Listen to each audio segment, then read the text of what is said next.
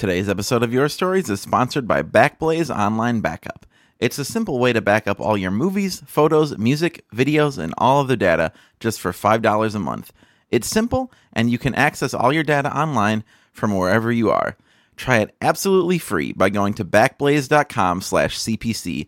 That's BACKBLAZE.com/CPC. If you need me to spell CPC, man, you're in trouble.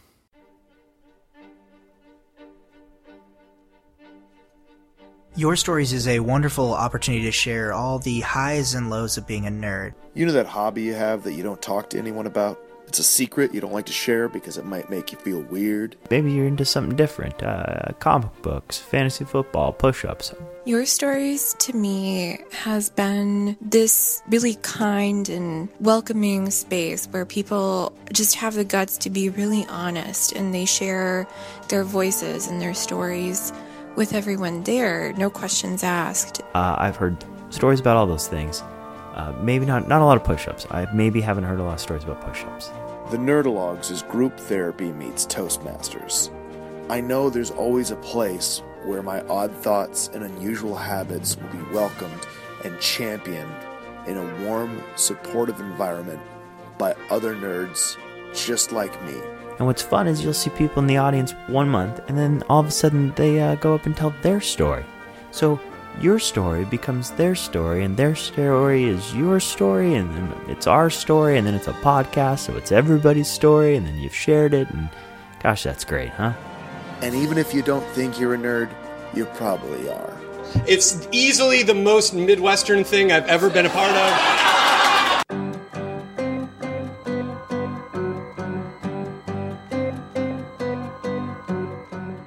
Hey everybody, I'm Eric Garneau, and this is the Nerdalogs Presents Your Stories podcast with part 2 of our show featuring the theme Castaway, which marks our 3rd annual team-up with International Tom Hanks Day. This show features pieces from local performers and writers Jesus Monroy, Will Hindmarch, Andrew Bentley, and myself, plus music from me, Dwight Hessler, and special guest Sasha Roret. We recorded at the lovely American Writers Museum, which I highly recommend you all become fans of because that place is awesome. You can find them linked through our social media pages or visit AmericanWritersMuseum.org for more info. Now, I hope you all got to enjoy International Tom Hanks Day, C2E2, or both this past weekend. We had a couple really incredible shows on the Cards Against Humanity comedy stage, one of which was a recording of this podcast that hopefully we'll be able to share next week, depending on when we get the audio files. You may have noticed we've been pretty busy doing shows lately, so we might be taking the rest of April off from live stuff. There'll still be a new Your Stories pod every Monday, of course, but you might be hearing things a little different than usual for a bit. But do not worry, it will still be cool and fun and nerdy, and we'll be back soon with the live shows. And as always, feel free to follow us on Facebook and to rate and review this show on your podcast app of choice, as it really helps us. It's crazy to me that 7 years in, we're doing shows as good as the wrestling one we recorded at Challengers, this one, the one we did at C2E2 that's coming soon. This is some of, I think, the best stuff we've ever released, and if you're here listening, well, we really appreciate you, and I can tell you that there's a lot more great stuff coming. So with that said, let's flash back to last Saturday and the second floor of 180 North Michigan Avenue for another round of stories and songs about being cast away.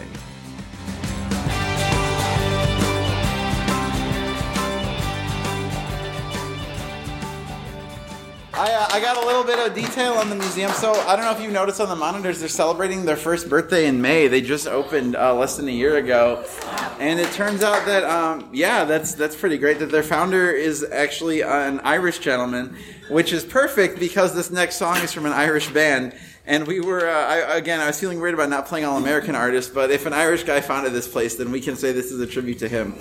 So, this is a song from the band Thin Lizzy. Their lead singer, Phil Lynott, was kicked out of a band called Skid Row, not the popular one, but an Irish band called Skid Row from the 60s. And then he went on to found one of, just a groundbreaking band in so many ways. I think they're the first band with 3 guitars, one of the first black-fronted bands, one of the first major Celtic bands to break through. Pretty amazing. They did not write this song, but they made it popular, and then James Hetfield got his paws on it about 20 years later, and that's the version I hear in my head. But anyway, it's called Whiskey in the Jar. 1, 2, 1, 2, 3.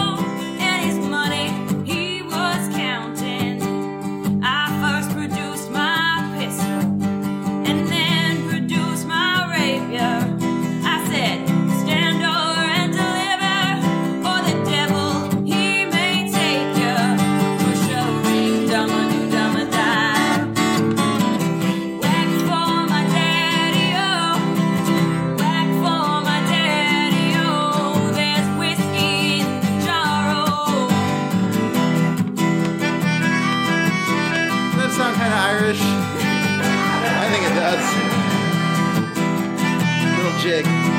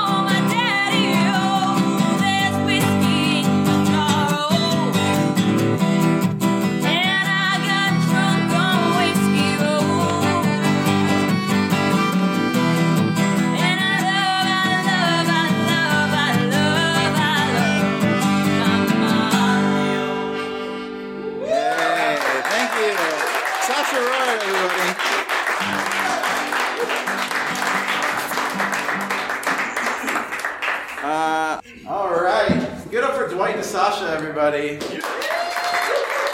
So now I'm going to tell a story. That also doesn't happen a lot. But like I said, we wanted to put our best foot forward with Kevin, and also you get me. So, hi. All right. So I'm really glad that we're here in the American Writers Museum next to the Kerouac scroll. That's going to become really important to what I'm talking about. So this is absolutely perfect. So the theme Castaway puts me in the headspace of one of the most American of story tropes, the road narrative. I mean, sure, stories about people using infrastructure to travel from one place to another have probably existed since art has existed, but there seems to be something uniquely and iconically American in stories like Jack Kerouac's On the Road, or Mark Twain's The Adventures of Huckleberry Finn, or like probably 20 of the 25 books on that favorite list that you can see right there.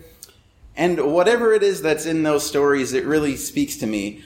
Taking a quick glance at some of my favorite media, so much of it falls into this category, right? So my number one prose book of all time is Chuck Klosterman's Killing Yourself to Live, which is an essay travelogue in which the author, Chuck, visits the sites of a bunch of dead rock stars and figures out a little bit about what it means to be alive in the process. There's a chapter where he compares his 4 biggest exes to the 4 members of KISS that deeply speaks to me. On the fiction side, I always love John Steinbeck's The Grapes of Wrath. The way that Tom Joad assembles a party of travelers piece by piece to go west and find a better life in California honestly always reminded me of a Final Fantasy game, except that the final boss is fair treatment for the working class, who they don't quite defeat.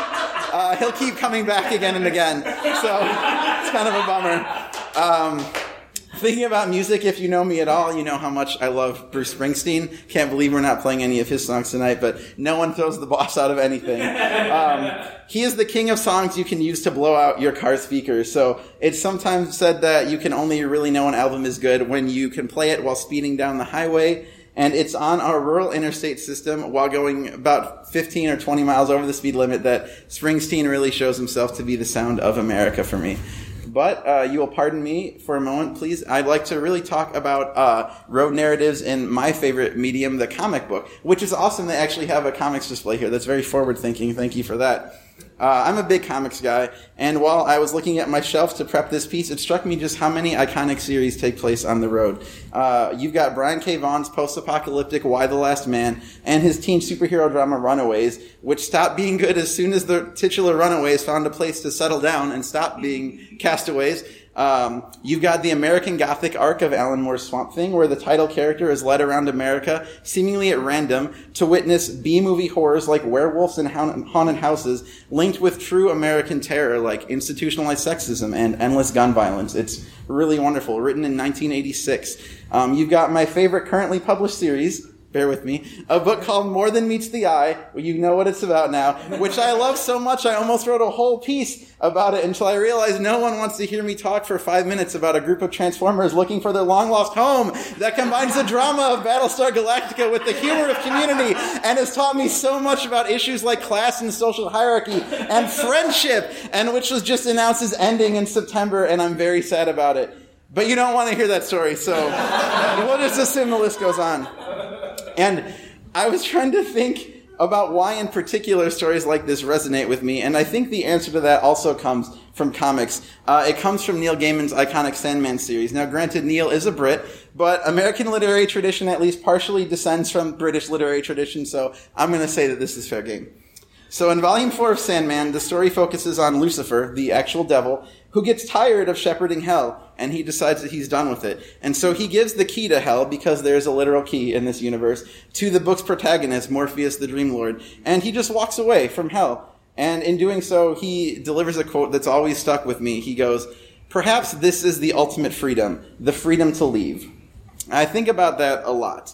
I'm a pretty solidly middle-class person, and I like to travel. I take at least one major week-long road trip every year, plus a bunch of smaller, less ambitious jaunts to visit friends or other interesting places. Looking at my calendar, I'll be in Madison, Wisconsin in May. I'll be in New York City in June to see Springsteen on Broadway. I'm fucking stoked about that. I'll be in Washington, D.C. in July. I'll be in Texas in August. That's a lot of travel. And I recognize the privilege in having generous enough employment to both support my having that time off and the money to actually go do those things. So I think a lot about the intersection of freedom and geographic mobility and class. And it seems to me that there's an inescapable privilege in the ability to travel, the ability to leave, as Lucifer did. And one of my big personal philosophies, the whole point of this show, is that it's so important for everyone to feel empowered to write their own narrative. And I'm sure the museum feels that too. But when you're writing a road narrative, you almost definitely have some degree of economic freedom to do that. And increasingly, the less fortunate among us don't have that. Tom Joad hit the road because he needed a better life for his family. Megatron did it to find the Knights of Cybertron, the only true progenitors of justice for his race. We do it mostly because we want to. And I can't help but think that there's at least part of the answer, that's at least part of the answer for why road narratives seem so uniquely American, right? We romanticize this notion of the road as a canvas for us to work out our personal issues, often blithely ignoring that that's a pretty bougie and self-centered goal that so many of our peers just can't do. And as someone who I crowdfunded a tour for this show last summer, you all paid to send me on the road. I especially am aware of this. Thank you all so much for that experience, by the way. But, on the other hand, literature is an escape, and art lets us work out things in our imagination that we can't do in reality. So it makes sense that a country so steeped in inequality would romanticize figures like Tom Joad, who, despite his lack of privilege, has access to that freedom to pack up and go wherever he wants and reinvent himself in a new, prosperous life. The earnestness of people who aspire to do that collides with the blithe ignorance of the reality that so many people can't access that possibility, and that feels like such an American phenomenon. It feels in a way like the foundation of the American narrative, right? This contrast between that's the Horatio Alger story of I can be whatever I want, but also reality, you know? So it's with a little bit of guilt and a lot of earnestness that I will go on loving my road narratives, blasting Springsteen as I tear down Interstate 55 on another probably pointless but incredibly fun weekend trip, and hoping that Megatron finds his home before his book is canceled in September. So, thanks, guys. It's really good. It's really good. More Than Meets the Eye is really good. Anyway, coming next to the stage, this is really exciting. So this dude, we did a show at, Kevin and I both went to the University of Illinois. Kevin was the artist in residence there a couple years ago. We did a show to cap off his residence week, and this gentleman was like your liaison at the school, right? And now he's up here in Chicago, part of the improv scene at the playground and shit. You can see him around. Great dude. Please welcome to the stage, Mr. Jesus Monroy.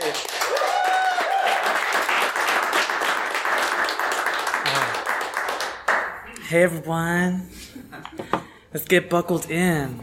I struggled a lot writing for this, mostly because I don't like to rush the writing process. I think it's just so synthetic and so forced when you're trying to like produce a piece of content within like a certain budget of time. I think it doesn't serve you as an artist, and it doesn't serve your art form.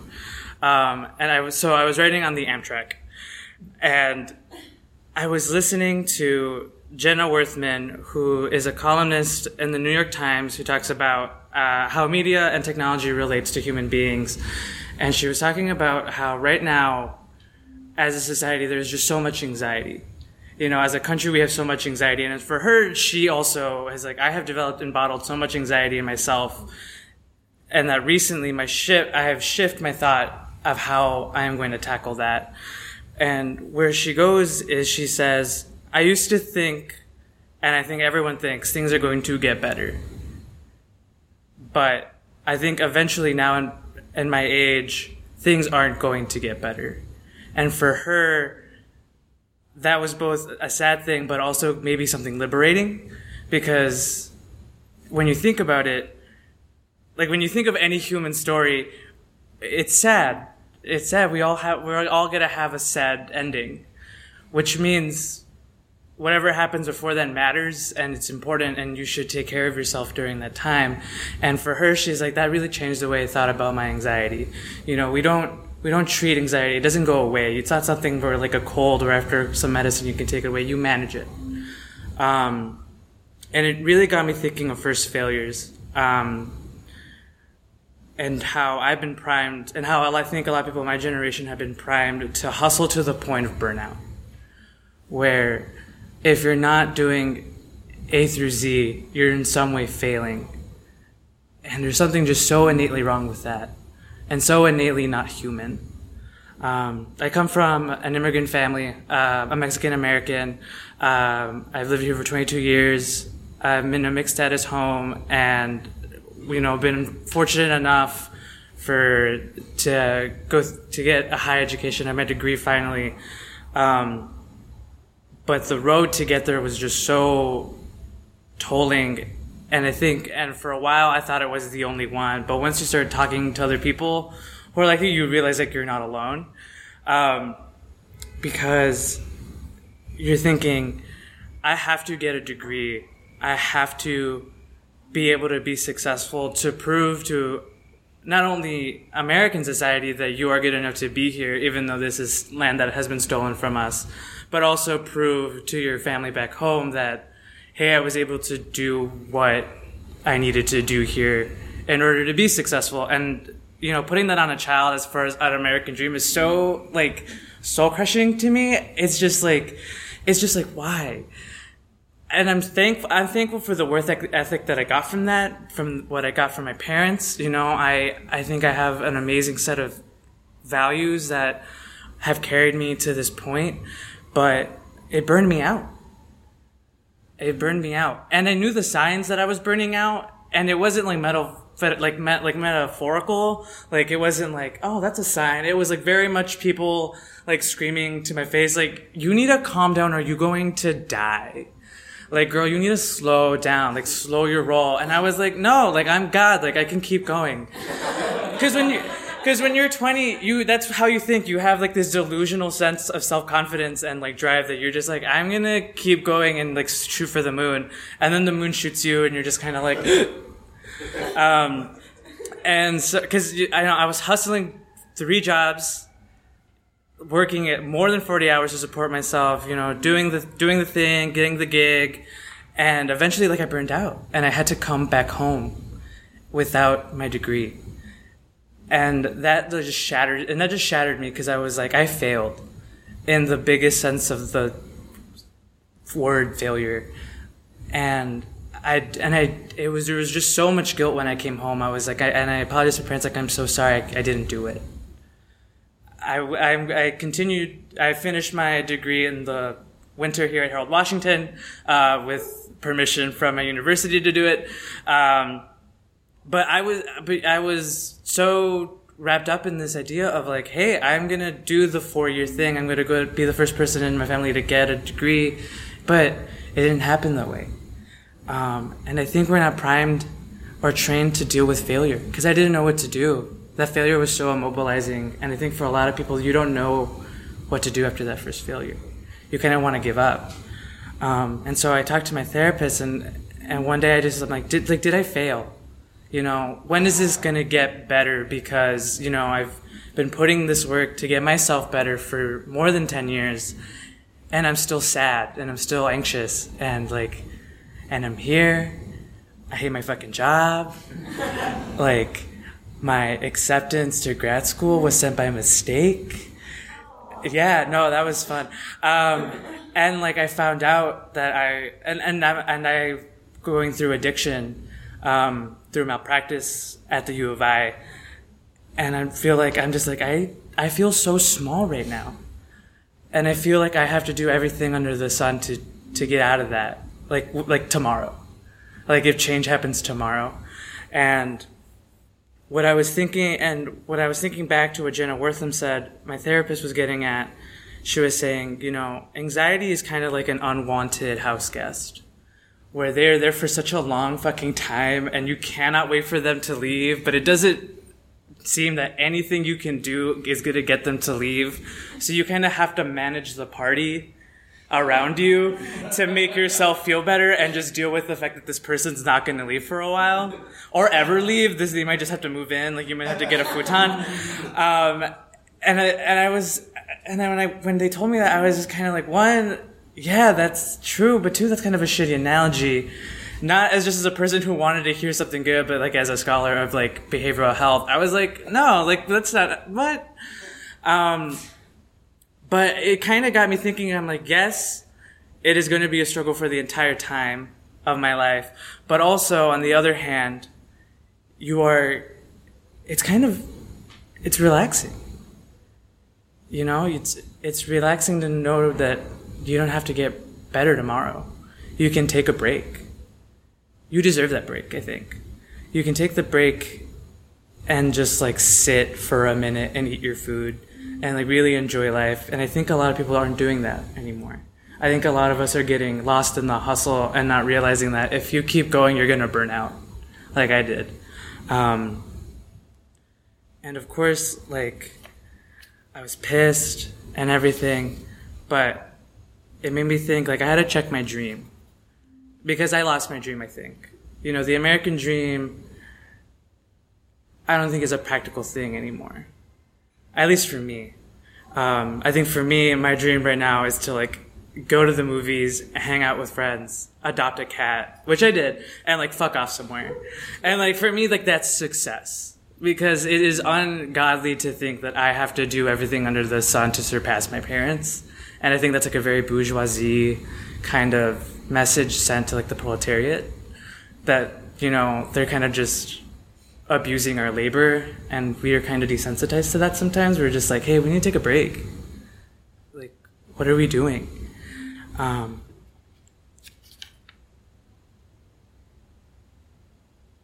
it wasn't until I had a wonderful improv teacher named Matt Higbee, who had a lot of the same experience that I did, where he was asked, like, what would you give advice to people who are starting out in entertainment? And he said, sit down and enjoy your food. Like, we're in such a rush to get to the main stage. We're in such a rush to get to the end that we're not living in the moment and, like, living that experience. And that's what's going to get your art to the level that it needs to be. It takes time to craft your art. It takes time to craft your healing, I think. Because you have to learn what you're going to heal. You have to learn how to do it, and you have to learn how to perfect it. And that takes time. And it really made me take a step back and be like, yeah, that's true. What am I rushing for? And he goes on saying, like, you need to do other things and open yourself up to other people to live through more experiences. And also, you eventually need people to come to your show. Because if you're only friends with improvisers, they're not going to come to your show unless they're in it. And I was like, true. So for me, Reese, when I learned that the theme was Castaway, I was like, I had to cast away the way I was thinking, because I need to, like, fix myself for a minute and, like, take a break. And I think everyone deserves that, to slow their hustle and know that it's okay. Because I feel like a lot of times we're told, like, oh, if you're not doing, like, the gig, you somehow fucked up. But you didn't. And even if you did, who cares? You know? That's all I got.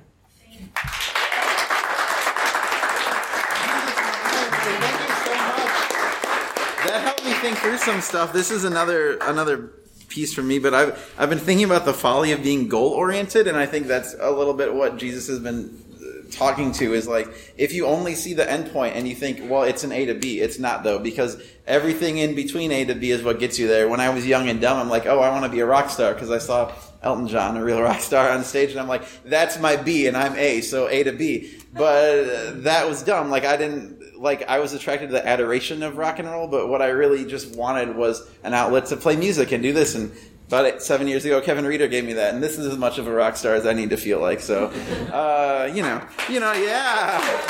Although I would totally, like, play rhythm guitar in Elton's band on his farewell tour if he wants. That would be tight. So, coming next to the stage, this gentleman, a true published author, American author. In fact, you are American, right? Yeah. There we go. Written a number of modules for role-playing games, which is pretty fantastic, including stuff like Dragon Age and Munchkin. He runs a charity D&D tournament every year at the Co-Prosperity Sphere in Bridgeport, which is so cool. And also, he is a great dude that I love working with. Please welcome Mr. Will Hindmarch.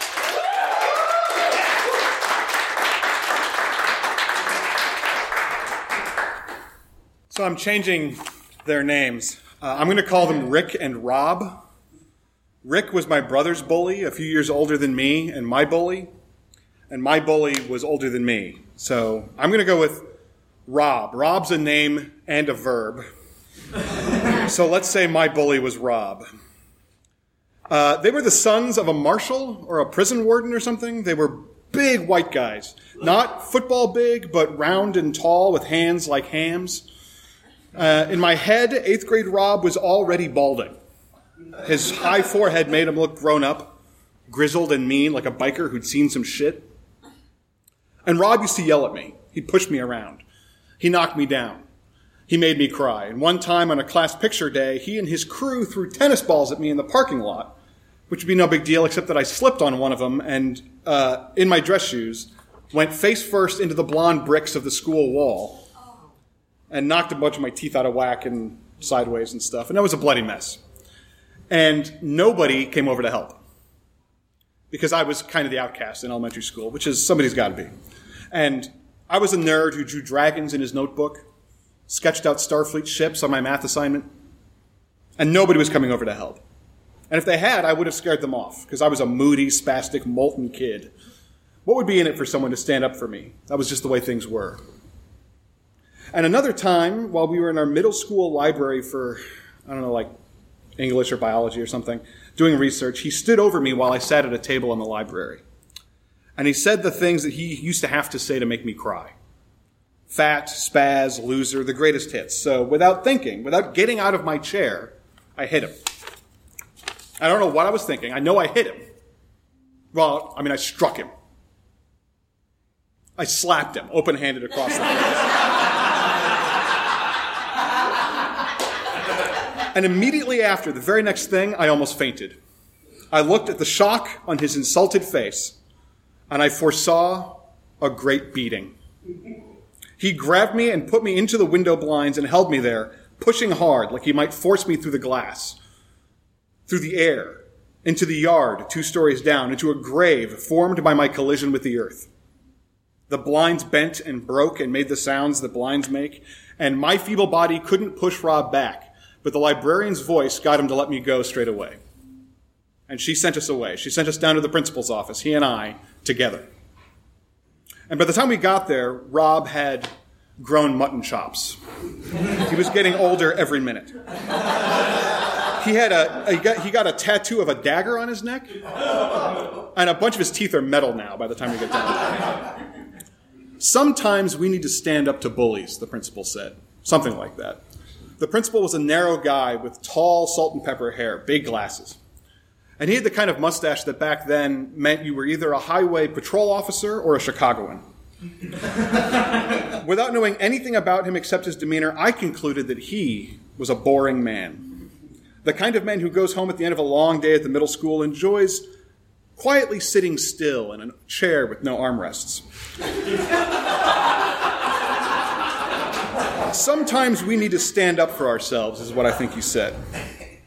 I don't really know anything about my middle school principal. I think about the dynamic we must have had, right? I've heard of him because he's the baronet of our barony. He's heard of me because I was a weak student who tested well, because I was in counseling. I was a risk for self-harm, because I appeared in his paperwork. And I'd seen him. He presided over us because he was the principal. And I remembered how to spell his job title because a teacher taught us that a school's principal ends in pal, because your principal should be a helpful friend. But only one of us has a file on the other one in his office. You know what I mean? That doesn't seem friendly to me. So when he said what he said, it occurred to me that maybe I had been wrong all that time. Maybe I wasn't alone all that time. Some hope inside of me started to find its feet. Sometimes, he said, we need to stand up to bullies for ourselves. But I don't think this was one of those times, he said. As I remember it, Rob smiled, lit a cigarette, and nodded. It wasn't heartbreaking, really. It was sort of affirming. Honestly, nobody was coming to help me. I was right. And the hope inside of me laid back down on the floor in the cool sand made from ground-down shards of my long-ago broken heart. And the principal decreed that we were to be cast away together to a Saturday of detention. I would be put again into a library with Rob, who by then carried a meat cleaver in a shoulder holster.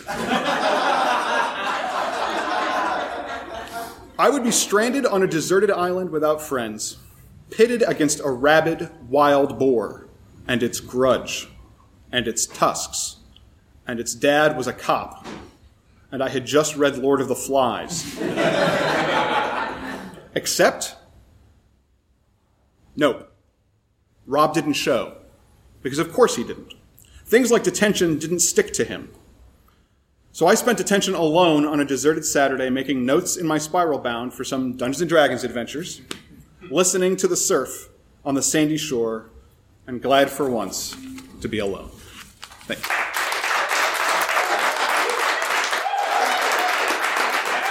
Will Hindmarch, everybody.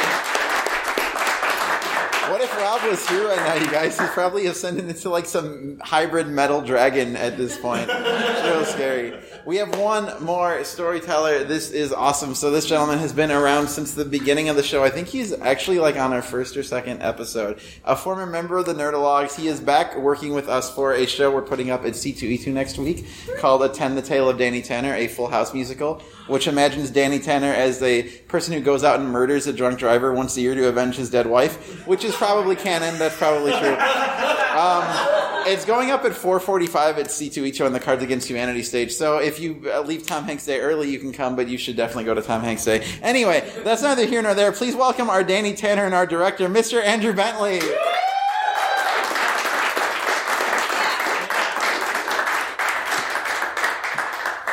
Hello, I'm Andrew Bentley.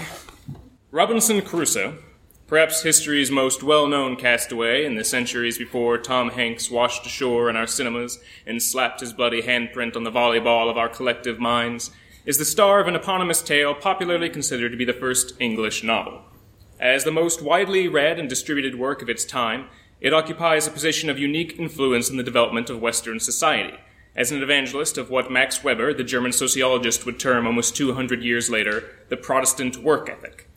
James Joyce considered Crusoe to be the quintessential symbol of the British Empire, one that generations of red-coated soldiers and mariners carried with them as they forged a dominion that would, at its height, encompass 1/4 of all the people in the world, binding and molding them with an unsolicited paternalism that would have done old Robinson proud. After all, when Crusoe first encounters the indigenous man he will helpfully name Friday, the native lies prostrate and places Robinson's foot atop his head to convey his willing and eternal servitude. The novel, and its inseparable doctrine, trickle down through the decades to permeate huge swaths of Western social, ethical, and economic theory.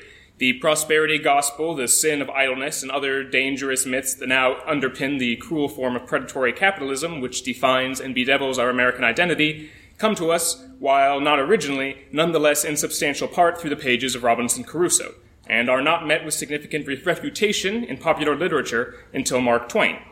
Huckleberry Finn devotes much of its page count to mocking the Protestant work ethic and the preordained hierarchy of intertwined wealth, race, and morality which define it, and its unprecedented influence in doing so placed the work in serious competition for the title of greatest American novel.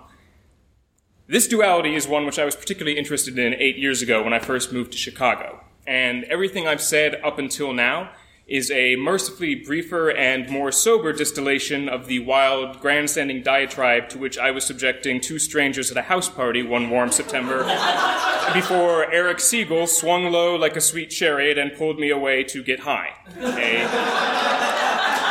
A risky gamble, equally likely to render me completely silent or to evoke a sort of room-clearing conversational dubstep, but which either way would allow my two unfortunate victims to escape. One time or another, we've all been that guy at the party.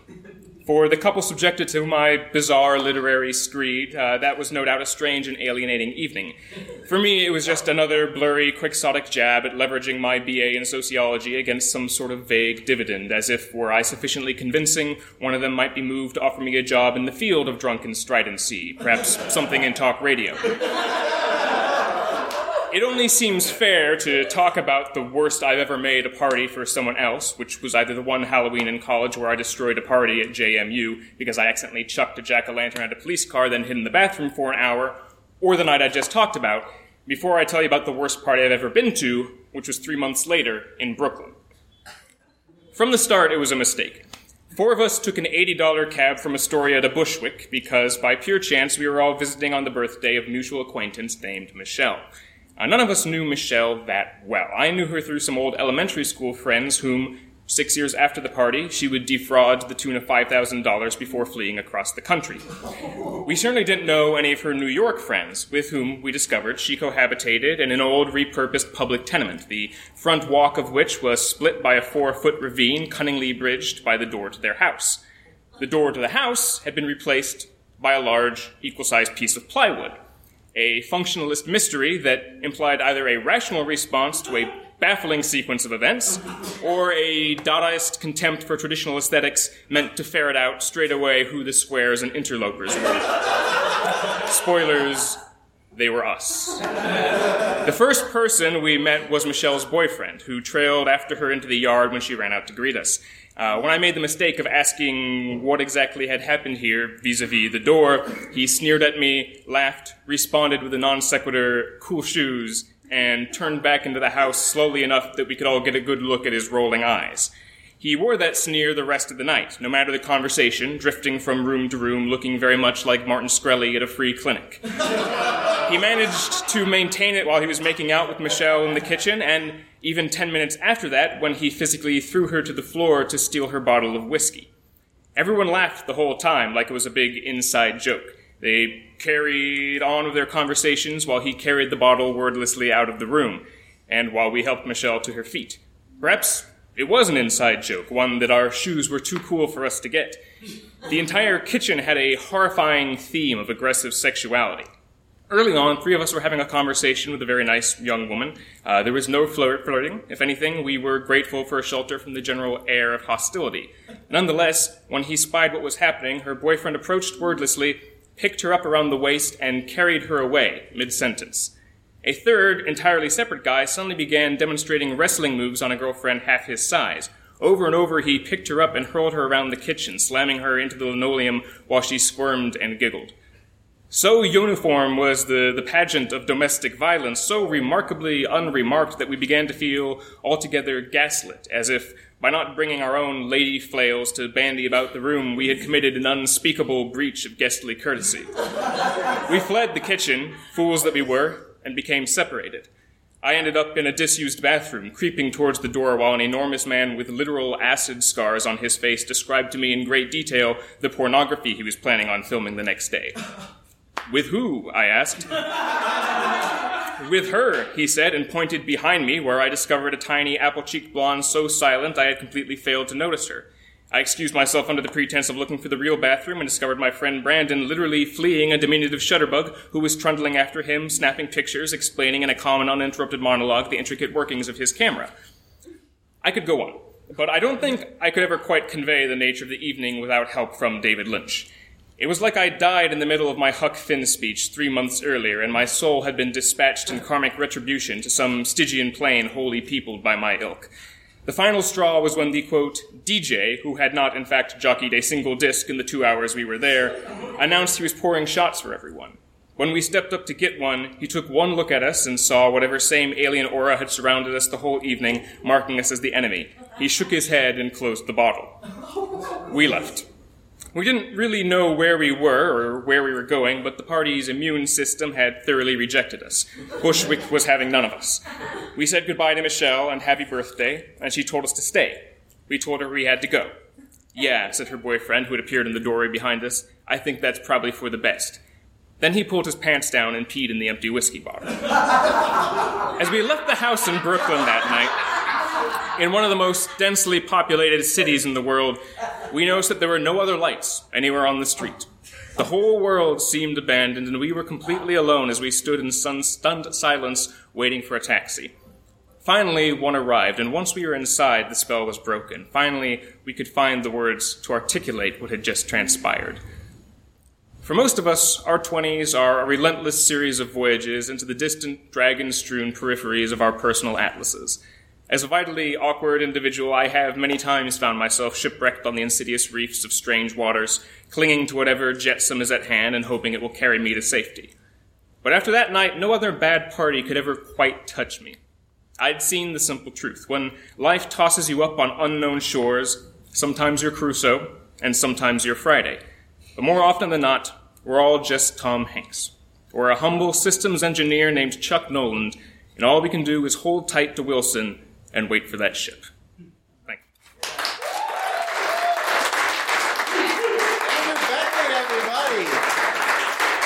you. This guy, the song I'm about to play, almost no one even talks about the band he was kicked out of because they're so inconsequential to his story. It's surely one of the greatest American voices. He was in a band called the Wink Westerners in the 50s, and they said, "Hey, get out." And he said, "Fine, I sing like an operatic angel and I don't need you." And he came to kind of define a generation of music. He is Mr. Roy Orbison.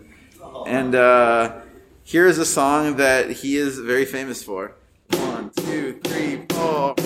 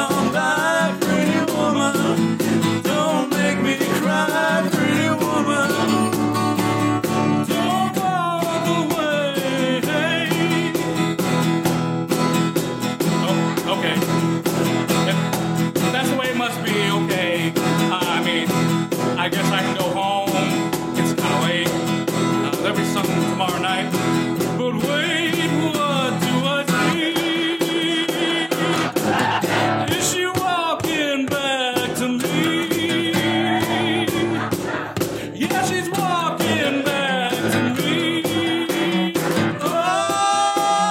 Oh, pretty woman. Eric Garneau,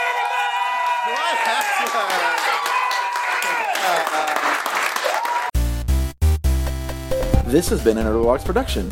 If you'd like to help make more things like this, please visit patreon.com/nerdalogs to donate today, and go to www.nerdalogs.com for more cool stuff. Thanks for being awesome! Thank you all. I am GrabBot23548X.